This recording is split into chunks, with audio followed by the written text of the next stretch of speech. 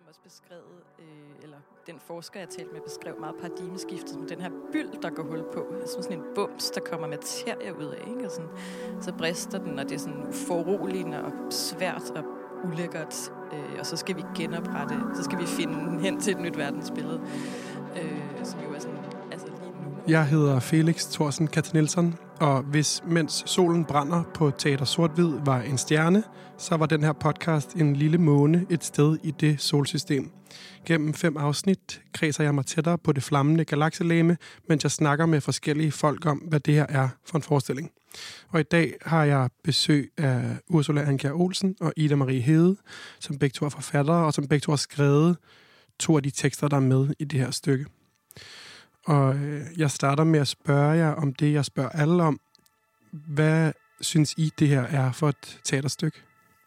Altså, det er jo et sådan sammensurium med mange forskellige tekster, skrevet af 4 forskellige forfattere, og også nogle af skuespillerne, der har skrevet nogle tekster til, som handler om klima og økobevidsthed og generationer, tror jeg. Altså, hvordan vi mennesker håndterer alt det, der sker omkring os i vores omverden og med klimaet lige nu.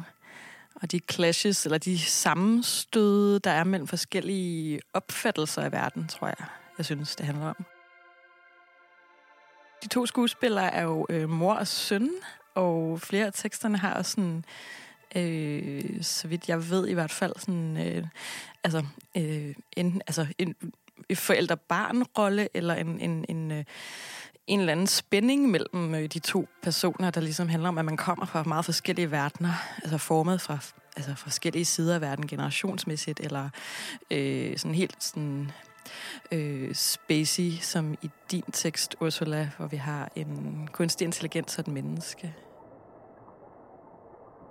Jeg får helt klart sådan en fornemmelse af, at der er generationsskifte, eller paradigmeskifte, eller der er sådan forskellige overgange til stede i teksterne. Jeg kan afsløre, at jeg har læst nogle læseprøver. Det kan godt være, at det ikke er det hele, der ligesom kommer med, men der er sådan en fornemmelse af, at der noget skifter til noget andet. Og der er mor-søn-relationen jo også ligesom et paradigmeskifte, som ikke er lige så globalt, men alligevel har sådan nogle andre overtager, eller noget andet overtager. Jeg har fået at vide, eller jeg ved, at I hver især ligesom er blevet parret med en forsker eller et videnskabsmenneske. Vil I ikke lige forklare, hvem I hver især er blevet knyttet til? Jeg blev parret med en person, der hedder Rasmus Grønfeldt Winther, som er videnskabsfilosof eller videnskabsteoretiker. Ja, så det var sådan meget de store linjer. Og jo, jeg kunne helt sikkert, jeg arbejder også sådan normalt med at researche ud i alle mulige afkrog af verden, og henter gerne alle mulige forskellige naturvidenskabelige teser ind i tekster og gøre noget med dem, men jeg synes alligevel, det var sådan noget andet at sidde. Altså nu sad jeg også i timevis, vil jeg sige, sammen med Rasmus og talte med ham. Så der kom alligevel nogle andre ting frem end normalt. Også sådan, udover at forstå, hvad han arbejder med, så var det også bare det sjove ved det, var sådan, at han pludselig kom med sådan nogle små sætninger eller anekdoter, som jeg ikke aner, hvad havde med noget at gøre, men sådan, pludselig ville han fortælle mig, hvor lang tid det ville tage at gå hele vejen rundt om jorden ved ækvator. Altså, det tager 5 år, hvis man går 8 timer hver dag, og har sådan altså hviler sig, ikke? Og det talte han længe om. Det var ret fantastisk, og sådan prøvede at sammenligne sådan jordens skorpe, altså den sådan, altså hvor tynd jordens skorpe er med sådan huden på et æble, for eksempel. Altså sådan nogle bittesmå, meget poetiske, sære detaljer om verden kom der også i løbet af den samtale, vi havde sammen, som var lige så værdifuld som det der, man kunne læse sig til på en måde, ikke? At forstå. Når vi sådan zoomer rundt om det her med generationsskiftet, får jeg også den fornemmelse af, at hele menneskeheden bare er sådan et langt teenageoprør. Altså man er sådan hele tiden bare i gang med at smække med døren til nogen, som ikke må komme ind og se ens værelse. Altså, og det er sådan den franske revolution, og allerede det der med at hovedet bare sådan at kravle fra havet op på landjorden, er også bare sådan her, nu, jeg gider ikke have, at du kommer med mig, mor. Nu kravler jeg herop. Der er sådan den der sådan vrede, som også er intuitiv, er sådan emotionel. Ja. Og også ligesom, I har ødelagt planeten, eller det er jo også måske generationsopgør, der finder sted lige nu, at der er unge generationer, som er skuffede eller vrede over ældre generationers forbrug eller paradigmer, eller hvad det nu er, ikke? Det du siger med at se på det som et langt teenageoprør. Jeg er sådan en hormonel energi nærmest, der vælter et verdensbillede. Den forsker, jeg talte med, beskrev meget paradigmeskiftet som den her byld, der går hul på. Altså sådan en bums, der kommer materie ud af, ikke? Og sådan, så brister den, og det er sådan foruroligende og svært og ulækkert. Og så skal vi genoprette, så skal vi finde hen til et nyt verdensbillede.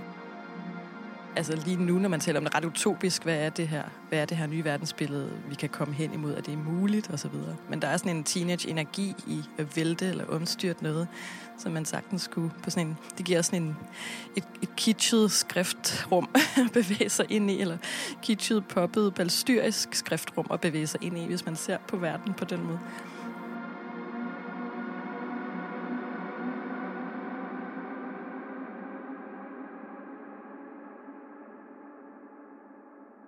Altså jeg tror, nu sad I og talte om teenager, altså jeg tror, jeg har været meget mere i dødsenergi egentlig. Altså det vil sige den modsatte energi, tror jeg på en måde. Okay.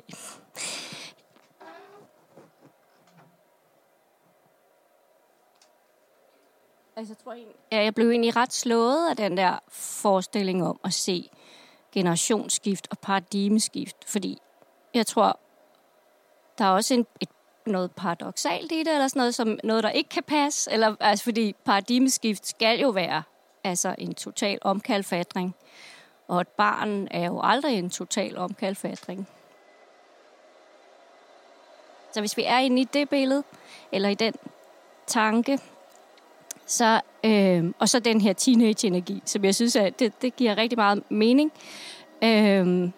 Men så er det jo så også, at så er svaret på den, det er jo dødsenergien. Og det kan jo så både være, altså man kan ønske, at nogle andre skal dø, men man kan også ønske, at man selv skal dø for, at noget nyt kan komme til. Og det tænker jeg, det ligger jo også i som en forældreenergi.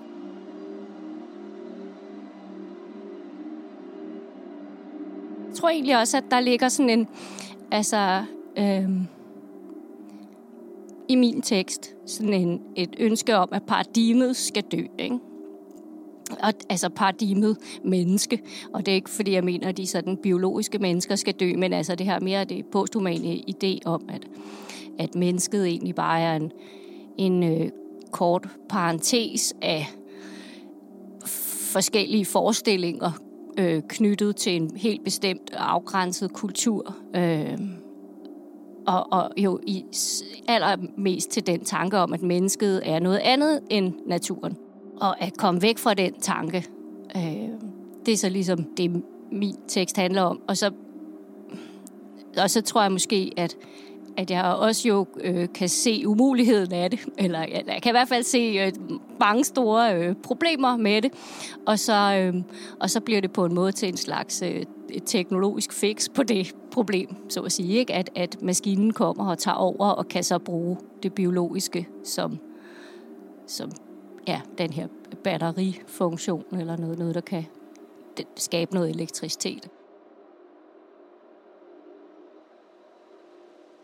I Ursulas tekst er der noget, der hedder humanopausen, som ligesom ligger sig op af menopause, altså overgangsalder, som i virkeligheden også har noget teenage-hormonelt i sig. Altså, hvis teenage-hormonerne ligesom skubber dig ind i voksenalderen, eller sådan er overgangen fra barn til voksen, så er menopause, overgangsalderen, eller humanopausen, ligesom overgangen til det næste skridt fra voksen til noget andet. Og som død, også som peger hen mod død. Og mennesket som værende i en overgangsalder, eller på vej ind i en overgangsalder, er jo også ligesom et hormonelt billede og et dødsbillede. Altså jeg havde egentlig, det var, altså nu har jeg jo selv skrevet om overgangsalder, så altså, det er jo ikke fordi, det var fjernt fra mig, men jeg havde egentlig mere tænkt på det fænomen, der hedder heliopause, altså at man er så langt ude, væk fra solen, at solsystemets effekt er altså at man ikke længere er underlagt den effekt. Og så den her, altså en humanopause, altså der, hvor jorden ikke længere er underlagt menneskets virkninger. Så, men derfor er det stadigvæk, altså de to ting kan helt klart ligesom væves ind i hinanden.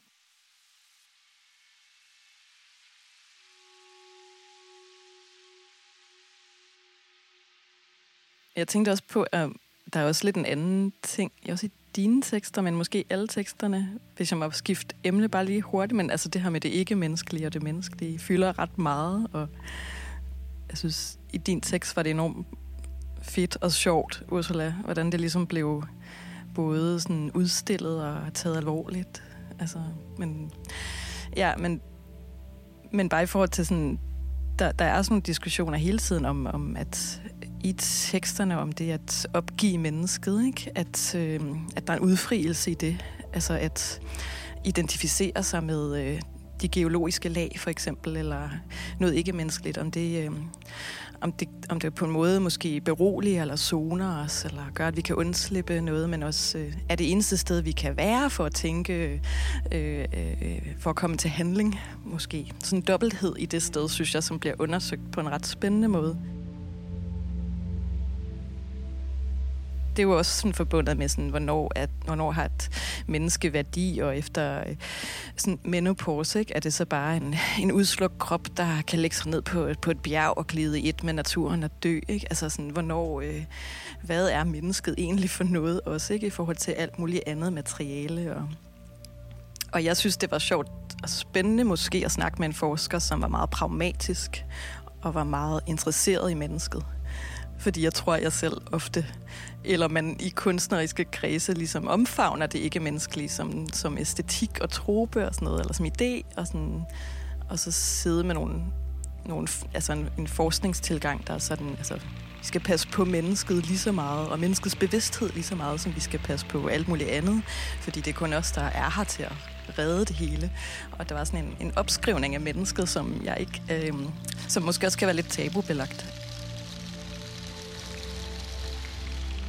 Når du siger det, kommer jeg til at tænke på en eller anden fornemmelse af, at anerkende, at mennesket er en del af et system og et kredsløb med alle mulige andre ikke-menneskelige ting.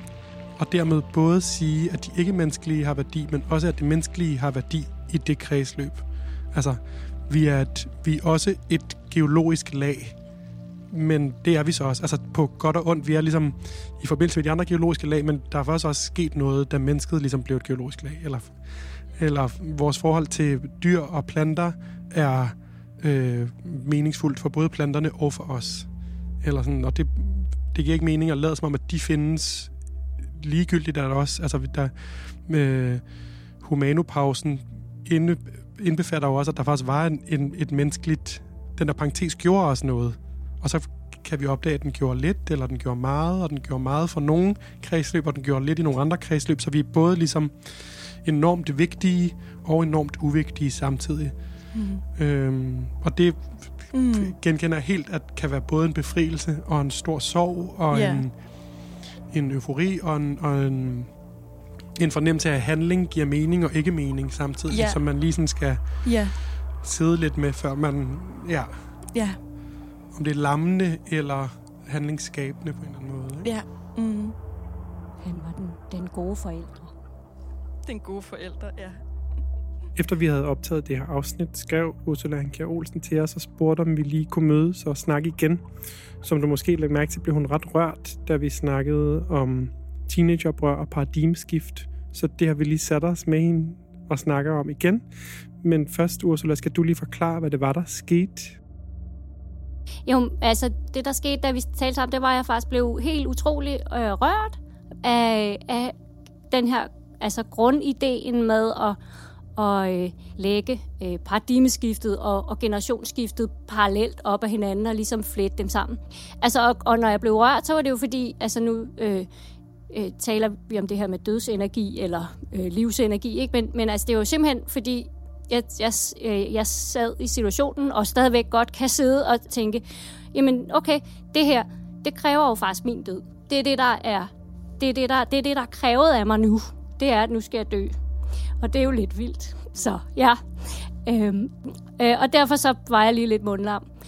Jeg var meget optaget af det, og har gået og tænkt på det i siden, og det er også derfor, så, at jeg lige skrev, fordi jeg tænker, jeg vil gerne lige komme og sige nogle flere ting. Du snakkede noget om, at så du havde den her meget umiddelbare reaktion på det, mig og Ida Marie snakkede om, og som jeg ligesom også lidt lystigt fik kaldt, at alt ligesom var et langt teenageoprør, ikke? Men så du nævnte også, at der måske også var en eller anden forbindelse mellem den der individ-oprørs paradigmeskift-tanken og så sådan uendelighedskæde vi-tanken. Netop det her med, at inden for et menneskes liv, kan man jo så lige præcis have begge de perspektiver, ikke? Og det tænker jeg, at det vil mange nok kunne genkende, ikke? At man netop har... Altså det sjove er jo på en måde, at de begge to kan sige sig være dødsperspektiver, ikke? Fordi teenage-energien har jo også meget død i sig, men det er samtidig på en eller anden måde, eller den har i hvert fald meget destruktivitet i sig, men så på sådan en, med en baggrund af udødelighed, eller sådan. Og så kommer der så den forældre-dødsenergien, som er på baggrund af endelighed, ikke? Og dødelighed. Tak, Ursula. Det var vildt spændende lige at få en tilføjelse på den her snak. Den her podcast er lavet af Laura Jongian, Clara Lindstrøm Klerup og mig, Felix Thorsen Katze-Nielsen. Forestillingen Mens solen brænder er skabt af Akt 1 i samarbejde med Sort-Hvid. Vi vil gerne sige tak til Novo Nordisk Fonden, som har gjort det muligt at lave både podcasten og forestillingen.